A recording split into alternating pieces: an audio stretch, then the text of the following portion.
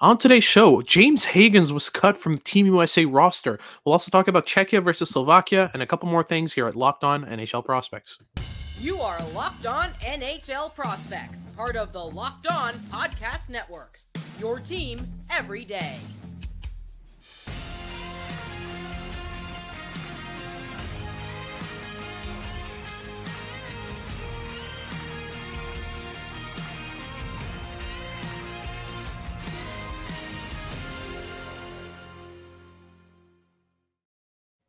Hello, and welcome back to Locked On NHL Prospects, part of the Locked On Podcast Network, your team every day. On this podcast, we break down everything prospects related for you 5 days a week, Monday to Friday. I'm Hadi Kalikesh, joined by Sebastian Hai, and on today's show, we'll start off by looking at Team USA's official roster, which was announced today as a recording, and James Higgins is not on the roster. This seems to always happen when we get excited about prospects. But yeah, we'll get into it and kind of break down why that is and what to expect from this USA roster. In our second segment, we'll do a bit of a controversial one: Czechia versus Slovakia in a head-to-head. Who wins at this World Junior Championship? And then in our final segment, we'll talk about two Buffalo Sabres prospects who have upped the ante in recent games. We'll talk about Zach Benson, obviously, again, and actually Devin Levi, who's been performing really well since being called up. But before I get into any of that, today's episode is brought to you by Game Time. Download the Game Time app to create an account and use code LOCKEDONNHL for $20 off your first purchase. If you're watching on YouTube, make sure to like and subscribe. Leave us a comment letting us know what you want us to talk about next. And if you're listening on your favorite podcasting platform, make sure to make us your first listen of the day. So, Sebastian, talk me through it. Why is James Higgins not at this tournament? I mean, the States didn't need him to be the overwhelming favorites to win, so that would be one angle that we could take. I mean, he is an odd 16 or 17-year-old, like very young 17-year-old, to make the cut for a Team USA World Junior Championships roster. It doesn't happen very often, and like it happens. I think that there's always going to be kind of that defaulting to the older players if it's up to like a 50-50 in a decision of who to keep and who to cut, because James Higgins is going to feature in future World Junior Championships for the US, and he's going to play some really good hockey in them. But I do think that they would have been better off bringing him. But I think the bigger question here is, does it matter? It's a tough one. I think it still does, and to a certain extent. I really like the roster they've put together. I mean, you look at their forward core, and I'm looking at this, and I can't name you a forward roster that was brought to the World Juniors for Team USA that I've liked more than this one. It's probably one of the best ever that they brought in. You know, you can screenshot this roster and bring it up 5 years later, and I think everyone's just like, "Whoa, that's a lot of good players." You know what I mean? So it's just. Yeah, I understand the angle for Team USA. I just don't understand how you omit such an important player. I mean, he's the type of player who could have had a top 6 impact as a 17-year-old in this tournament. And just, it's unfortunate that he won't, but still, I mean, again, you look at this roster and like who would you have kind of set aside in order to prefer James Higgins, especially if we're talking about like some of the players that are going to be brought here are overagers who play well in defensive roles, whereas, I mean, Higgins, as much as I like him, isn't going to give you a two-way impact as important as an overager who's been playing that role for the longest time, right? Yeah, for sure. I mean, there's still players I think I would have left out in favor of Higgins. I think Danny Nelson kind of stands out as one of those where, yes, he is a defensive centerman, but when you already have guys that you're bringing like Gavin Hayes and Carey Terrence that can fulfill those bottom 6 checking roles, I think you can just kind of side with the skill and the smarts of James Higgins over a guy like Danny Nelson. But again, it speaks a lot to just the quality of this roster, that them leaving Higgins aside is far from like this catastrophic thing that they should never have done, because the roster is already so excellent and very well balanced. So yes, they sacrificed some skill with Higgins, but instead they have a very clear like fourth line or like fourth style line, right? With Danny Nelson down the middle. So I can understand where like how that decision was made, but I probably would have made a different choice. For sure. I'm kind of looking at the names here. I mean, Quinn Finley, Kerry Terrence. But again, we had the same discussion with Jagger Firkus in our last episode where it's just like, you have to cut somewhere. And if you're going to cut somewhere, it's better to cut with the players that aren't going to be able to give you a bottom six impact. Because if you're overwhelming on offense, but struggling on defense, you're not going to be able to go far in this tournament. If you take the 12 best forwards that you have available to you and put them on the ice, it's going to have a less you're going to have a less impactful lineup than if you take players who are fit for particular roles and fit to play in specific situations. you know it's like if you take James Higgins and drop Danny Nelson, who's going to play on your second penalty kill, who's going to give you decent third period minutes with the game tied against Canada. Like it's as much as I like offense, as much as I think defense is for nerds, I genuinely just I don't see I see why he was left out, but it's unfortunate because he easily could have had a top six impact in this line in this roster. But speaking of which, I want to talk about a bit about Ara Manesian because he's going to be playing on a defense core that has Zeev Buyum, Amos Casey, and Lane Hudson up front in terms of offensive defenseman. Yeah. Where does he slot in? That is a very big question, and I'm a very big fan of Aaron Venetian. I've liked him. I liked him a lot last year. He was one of the players that I would have picked with the Habs selections with Team High. I have been a big fan of him for quite a while at this point, but in terms of stylistic fits, it's a bit curious. I think that if I could have seen them go with a guy like Hunter Brustavitz over him, where you have a little bit more of a two-way impact, even though he had a pretty rough turnover the other night back in the OHL. Yeah. Which is not a pretty one, but his two-way impact still is probably a bit stronger than Manesian's is, and I probably would have brought him over Manesian as a result. But again, this is going to be a Team USA that's going to dominate possession in all three zones. They're going to have the puck a lot of the time. And when you're on the puck all the time, you kind of want to have defensemen that are very capable on the puck as well. And Manesian is more of a puck mover than a pure offensive defenseman. He's a simple problem solver, wants to retain possession and create offensive chances rather than being like the defenseman that is consistently activating well into the offensive zone to get those big primary assists. His production comes off mainly off of secondary assists and putting the puck into positions where intelligent and creative players can make something happen. So I can see why he was brought for sure, and he's a player I like a lot. So I'm happy to be watching him more at the World Juniors this year. Yeah. But stylistically, it definitely is an interesting one because there's an overabundance of offensive defensemen on this Team USA, which is not something I say very lightly. Absolutely. I mean, yeah, already Hudson and Casey is going to be ridiculous. Yeah, and into that mix, Zeev Buyum, who's been absolutely fantastic to start the year in Denver. But yeah, I'm really excited to see how they are kind of matched up with the Ryan Chesleys, the Drew Fortescues, the Eric Polkamps, and Sam Rinzells. I mean, there's a good balance between offense and defense here.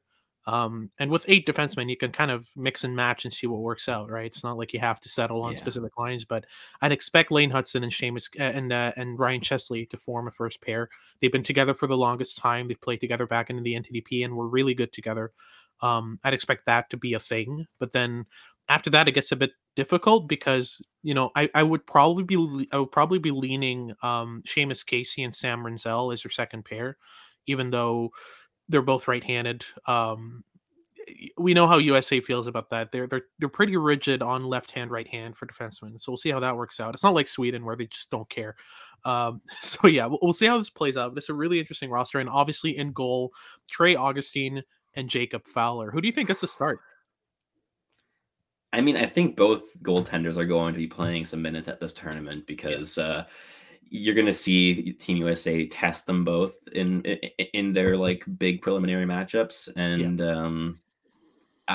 I still think Augustine has the advantage here. He has a longer repertoire with hockey, with USA Hockey, so that gives him a little bit of a head start, and I think he'll be the default number one. But I don't think it's going to take very much to swap between goaltenders. And if Jacob Fowler is the one who's calmer in net and playing better, I I'd be surprised if the US were doubling down and only using Trey Augustine as well. I think that they're going to be very happy to have these two high-end options in net. Yeah, absolutely. I mean, use the cards that are dealt to you. If you have two high-end goaltenders, use them both. Why not? So yeah, it'll be fun. That wraps things up for our first segment. We'll talk about Czechia versus Slovakia in our second segment. Break down their lineups and who might win in a head-to-head. We'll get into that right after these messages from our sponsors over at Game Time. If you like to buy tickets and have a crazy schedule like mine, Game Time is the best option for you. I have a schedule that changes a lot, so I can find myself with an afternoon free out of nowhere, and sometimes I want to go and catch a game. And Game Time makes that super, super easy. They've got tickets up until the last minute of the event, and sometimes even an hour after it starts, you can still get tickets. They're a great option. They're fast, they're reliable, and with great prices as well. They've got a bunch of deals to save you money, including zone deals where you pick the section and Game Time picks a seat. That gives you an average of about 18% of savings. And with a Game Time guarantee, you'll always get the best price. So if you find tickets in the same section and row for less than what Game Time has to offer you, Game Time will credit you 110% of the difference. So take the guesswork out of buying tickets with Game Time. Download the Game Time app, create an account, and use code Locked On NHL for $20 off your first purchase. Terms apply, but again, super easy. You just create an account, redeem the code Locked On NHL at checkout for $20 off. So download Game Time today. Last minute tickets, lowest price guaranteed. Alrighty, so moving on to our second segment, we'll be talking about Czechia versus Slovakia. These are two fairly interesting lineups, and there's history between those two countries, and we'll kind of break down which of these rosters we would prefer in a head-to-head. Let's start off with the forward core. So for Czechia, it looks fairly interesting. You've got Yuri Kulik, who's a returnee, which is a big, big name at this tournament. He's probably the biggest name of these two teams. The offensive impact he's going to have is ridiculous. You add on top of that Edward Shala of the Seattle Kraken, Matthias Shapovalov of the Vegas Golden Knights, and a couple other names. Adam Zidlichky might be very good at this tournament. There are some interesting names in there, but I don't think there's the level of depth that Slovakia would have, right? Yeah, the Slovakian offensive core has some really interesting names and a lot of skill, a lot of high-end flash that has been there at times, but maybe not always consistent. Like players like Alex Siernik, for instance, falls into that category. Philip Meshar, who's looking excellent this season and taking some really big strides in his development, is going to be on this team. And you've got two really big potential centermen in Dalibor Dvorsky and Samuel Honzek, who would also contend with Yuri Kulik for that like biggest name of the two forward cores combined. And on top of that, you have some really good depth pieces that can just like apply a lot of pressure in those like middle six roles. Guys like Adam Shakura, a New York Rangers draft pick from a year ago. Starek Petrovsky can fill that in. Martin Mishiak. Like there's a lot of names here that can play some good minutes in different roles. And I think there's a pretty good balance here of like flashy skill, some bigger bodies up front that are also quite skilled, as well as those like high intensity checking forwards. So Yeah. I think of the forward cores, I'd probably side with Slovakia's over Czechia's personally, even though Yuri Kulik likely is the most refined and dangerous forward of the two cores. For sure. The only thing I would add to that is Czechia's roster is probably more experienced. You've got a lot of returnees: Adam Barash, Andre Becker, obviously Yuri Kulik, but also Dominic Ramon, Robin Sapushek, Edward Shala, Adam Zidlicky. Like there are a lot of names in here that were there last year that have been playing together for the longest time. This Czechia lineup might be a bit more cohesive. Whereas For sure. the Slovakia lineup is almost definitely more talented overall. That'll be fairly interesting. But I want to move on to the defenseman real quick, just kind of break down that kind of difference right there. For Czechia, I'm backing Czechia on this. Marek Alsher has been really good, a Florida Panthers draft pick. They've got a couple of returnees again, Alice Czech and Tomasz Cibulka. Thomas Galvis and Adam Yurchek are two draft eligibles that are going to be going to this tournament, and both have been fairly, they've been on and off and not very consistent. I've been a bit more impressed actually with Thomas Galvis as of late, especially at the I think it was the Five Nations tournament. he was a lot more. I mean, he was more consistent than Adam Yurchek, and they're both playing on the same pair. So I was getting a lot of views on those two. And two more drafted defensemen, and Thomas Hamara, who I think is going to be the main tool for them defensively, and Wojciech Port of the Anaheim Ducks. I don't know much about Port, but listen, he was picked by the Anaheim Ducks, and we know how good the Ducks are at drafting defensemen. So I won't put it past them to draft a really good one. But yeah, what's your thoughts on Slovakia's defense core, and how does it kind of compare? It's definitely a bit weaker than Czechia's overall, which I think Yeah, makes this head-to-head a really interesting one, because you kind of have that imbalance between stronger defense, weaker offense for yeah, Czechia and vice versa for Slovakia. That said, there are still three very interesting names on this blue line. So there's two drafted players that are going to be making an impact that were just drafted a few months ago. There's Jakub Kromiak of the Los Angeles Kings, who is a stay-at-home, big, physical, fairly smooth skating defenseman. He keeps his game quite simple, isn't exactly creative or capable offensively, but has a pretty hard shot. But is going to be the defensive stalwart in this lineup. And then on the flip side, you've got Maxim Sturbach, who again was a recent pick. He was a second round draft pick of the Buffalo Sabres in this past draft, and he brings a lot more mobility and creativity and dynamism to the field that Kromiak doesn't. So I'd expect him to kind of be the big driver offensively from the blue line. And the last player is the big wild card on this blue line, a 16-year-old, a D-1 being brought, Luka Radovojevich, who plays J20 hockey with Örebro in Sweden and has technically logged 2 appearances in the SHL this season, totaling 49 seconds on the ice. yeah, But his point per game production is at like over 0.7 so far in the J20 as a still 16-year-old, which is like top 15 all time among J20 defensemen with over 10 appearances in a game in a season. So the numbers look excellent. I've not watched him play just yet, so I'm curious to kind of see how he impresses at the tournament. But the statistical perspective looks really nice with him, and if he gets minutes, he could be another offensive piece based off of his production. But yeah. have to dig into his game a little bit more before I can start talking about him in depth. But he's going to be a fun wild card that I will personally be having my eyes on. For sure, and we'll discover him at this tournament. I think this is a great spot to kind of finally get in the spotlight for him. But yeah, he'd basically be the youngest player at this tournament. So we'll see how that plays out for him. He's going to turn 17 during the tournament, which is very funny because you look at the defense core, and like Slovakia has some good options. But yeah, bringing a 16, soon to be 17-year-old to this tournament on defense is quite rare overall. So I'm excited to Yeah. see how that plays out. But yeah, let's talk about the goaltenders real quick, just to close things off, because I think that's going to be the separating factor. It's basically going to be Michael Hrabal versus Adam Gajan in net, unless there's a surprise. I'm backing Hrabal on this mainly because he's been really good in the NCAA. He's been fairly consistent with Czechia overall in every tournament he's faced.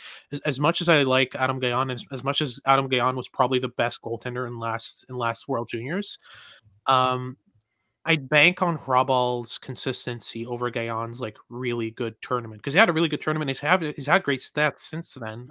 Yeah. I don't know. What do you think?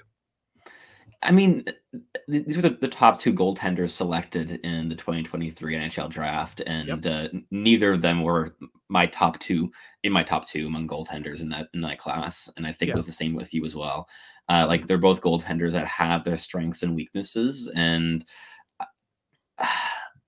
I think I would be backing Gajan mainly based off of building on the confidence that he's already established in World Junior competitions, and Yep. we see every year that international competitions can really, really like awaken a player like nothing else can. And if that's the same case with Gajan this year as it was last season, then I'd be pretty scared if I were Czechia in this head to head. But there's a lot more, I guess, variability in how Gajan could play in my perspective. Mhm. Harabel, I expect is going to be solid, but not otherworldly. But he gives you a baseline that I think is going to be a bit more reliable and predictable, whereas Gajan is a bit more of a wild card. But Yeah. yeah, the Slovakian team is a bunch of wild cards, which means that sure, maybe they flame out, but I think that the upside, the podium potential for this roster is a lot stronger than Czechia's based off of the high end upside and skill that more players in the Slovakian roster have. For sure. I don't agree though. I think Czech is going to be the better team in this tournament. Just Yuri Kulik alone is going to be winning games.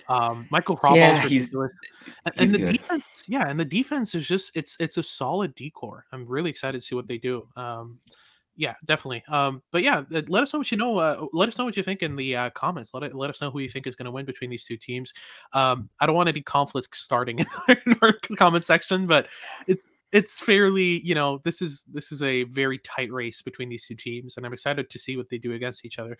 But that wraps things up for a second segment. We're going to be talking about Devin Levi and Zach Benson being really good in Buffalo. Surprise, surprise. We'll get into that right after these messages from our sponsors over at FanDuel. As the weather gets colder, the NFL offers stay hot on FanDuel. Right now, new customers get $150 in bonus bets with any winning $5 moneyline bets. That's $150 if your team wins that you can use on anything, ranging from spreads to player props to over and unders and far more. Whether you want to bet on your favorite team to win the Super Bowl this season or your least favorite quarterback to throw 3 interceptions the next game, the choice is yours. So visit fanduel.com/lockedon and kick off the NFL season. FanDuel, official partner of the NFL. Alrighty, so moving on to our third segment, we're going to be talking about Zach Benson and Devin Levi lighting it up right now in Buffalo. What a surprise. Yeah, we'll start with Zach Benson because he had a fantastic game the other day, right? He did. I mean, I feel like we're talking about him every second episode, but I'm not complaining. And until our audience tells us to stop talking about him, we will keep doing so because every viewing that I've gotten of Benson looks better and better at the NHL level, which is true to form for him. And the goal he scored last night, so Friday night, was a really pretty one, getting right down to the net front, quick hands, quick reflexes, really baited the goaltender. Yeah, Zach Benson's playing some excellent hockey. He's at almost half a point a game at this point. 20, I think it's like 10 points in 21 games or something along 8 those points in lines, which 21, is, something like that. But yeah, yeah, still not bad. It's he's still been pretty good. ridiculous. Yeah. Yeah, he's such a special talent, and I mean, we've been talking about his brain and just how intelligent he is for such a long time. But apart from that, what are like the specific tools in your eyes, Hattie, that have made his transition to NHL hockey just so seamless? We've seen it. I mean, you mentioned his goal. We saw it on the goal. I mean, just the maturity of his physical disposition and the way that he uses his body in battles. He's consistently winning battles against players that are twice his size. And that's what baffles me about the fact that he slipped to 13th overall is like, I understand, I understand having concerns about his size and skating combo and all that, but like, I'd be concerned if you like weren't watching the games and just saw kind of glimpses of him and highlights and saw his height on the elite prospects and got worried. But like you watch the games and this player is consistently outworking everyone. And that's a constant. That's been a constant since his draft -1 with Zach Benson. He's always outworked everyone. And it's one thing to outwork everyone. It's another to outthink everyone, outplay everyone. Just he's a fantastic playmaker. His puck skills are great. His understanding of the game is advanced. I mean, there's just everything in his game is so cohesive and works together so well that like, you know, it's no surprise to me that he made the NHL in his first year. I'm just surprised that he stuck beyond 9 games. Like that's astounding to me, and the fact that he's been so good that Don Granado came out and said this guy is too important for our team. We're not sending him to the World Juniors. As an 18-year-old who just got drafted 13th overall, Mhm. is ridiculous. But like beyond that, it's just you watch Zach Benson play and he's so consistent. That's the thing. Is like he's probably the most consistent Buffalo Sabre right now. Like you watch their games. I mean, Rasmus Dahlin has a great game followed by a stinker. Same for Tage Thompson. Alex Tuck has missed a couple games recently and overall hasn't been the most impactful player on the roster. Casey Middlestat, even like he's great offensively right now, but he's kind of tapering off defensively. Dylan Cousins, I mean, he just scored a couple points. I'm hoping that kind of breaks the dam for him. But like outside of that, like who compares with with Zach Benson's consistency so far. I mean, he definitely is showing an example of how to play game in, game out, and Yeah. I think like with the consistency, a big thing with his game and consistency itself is that he has such a clear role. He is a high end forechecker, and when he's not getting puck balances in a game and the puck it just isn't feeling good on his stick, he's not pulling off the moves he usually is. He's not getting the offensive opportunities that he typically does. Even in those games, he is an elite level forechecker already at the NHL level. Maybe borderline.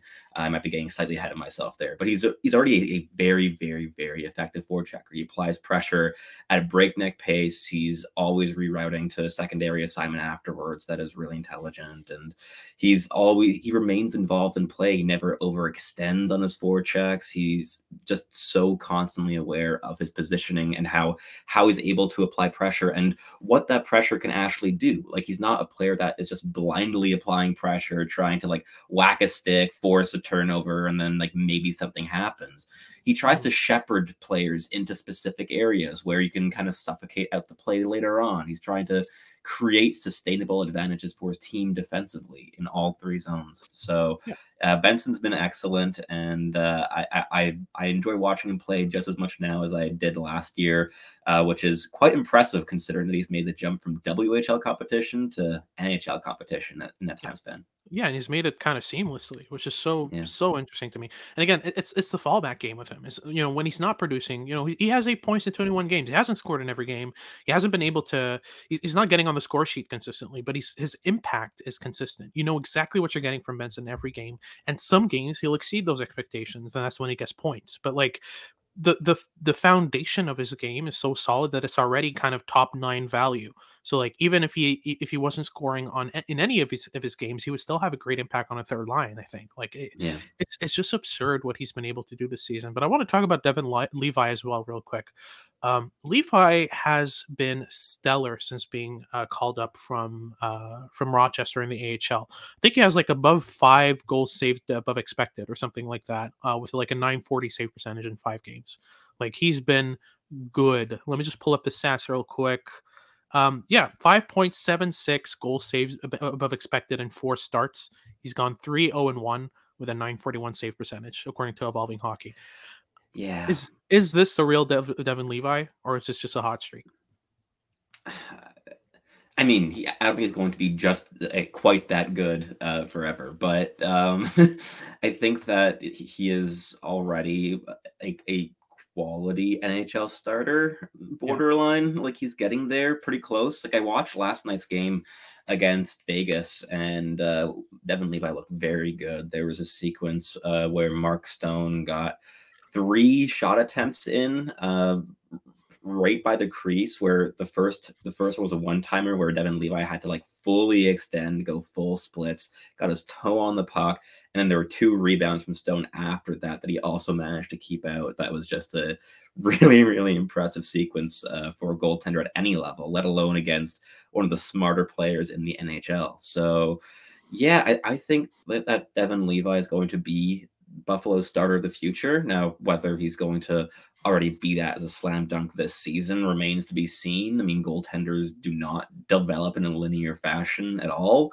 That said, he is among the smartest goaltending prospects that we've seen come around in the last 5 years, and I think that if he can make it stick this season, he's not going to budge from that starting slot in Buffalo for a long time. Yeah, absolutely. You can't, as he said, you can't keep the beast locked up for long. But yeah, he's been ridiculous. But where does that leave Ukko-Pekka Luukkonen? Who's another of their goaltender prospects who has been playing decently-ish this year. I mean, not overwhelmingly good. And now Devin Levi's back, and he's just been like, oh, yeah, this crease is mine now. Thank you. So it's going to be fairly interesting to watch those two kind of battle it out in net. But I think Devin Levi comes out on top. He's one of my favorite goaltender prospects that I've ever watched. Heading back to his time in Northeastern in the NCAA, I mean, that team was not good in front of him. Like they had some decent pieces, but they weren't a cohesive like element. And he was just keeping them in game after game after game. I really hope that's the type of NHL goaltender he develops into, because local boy from Westmount, Montreal, be interesting to see him go about it. But yeah, that wraps things up for today's show. Thank you very much for tuning in. If you're watching on YouTube, make sure to like and subscribe. Leave us a comment letting us know what you want us to talk about next. And if you're listening on your favorite podcasting platform, make sure to make us your first listen of the day. For your second listen of the day, make sure to check out Locked On Sports Today. They're a 24/7 news channel about sports to keep you updated on what's going on around the sporting world, whether that's football, baseball, hockey, whatever it is. And make sure to tune in for our next episodes this week as we continue our World Juniors coverage and our coverage of prospects overall. This has been Hadi Kalikesh with Sebastian High, and we hope you tune in next time.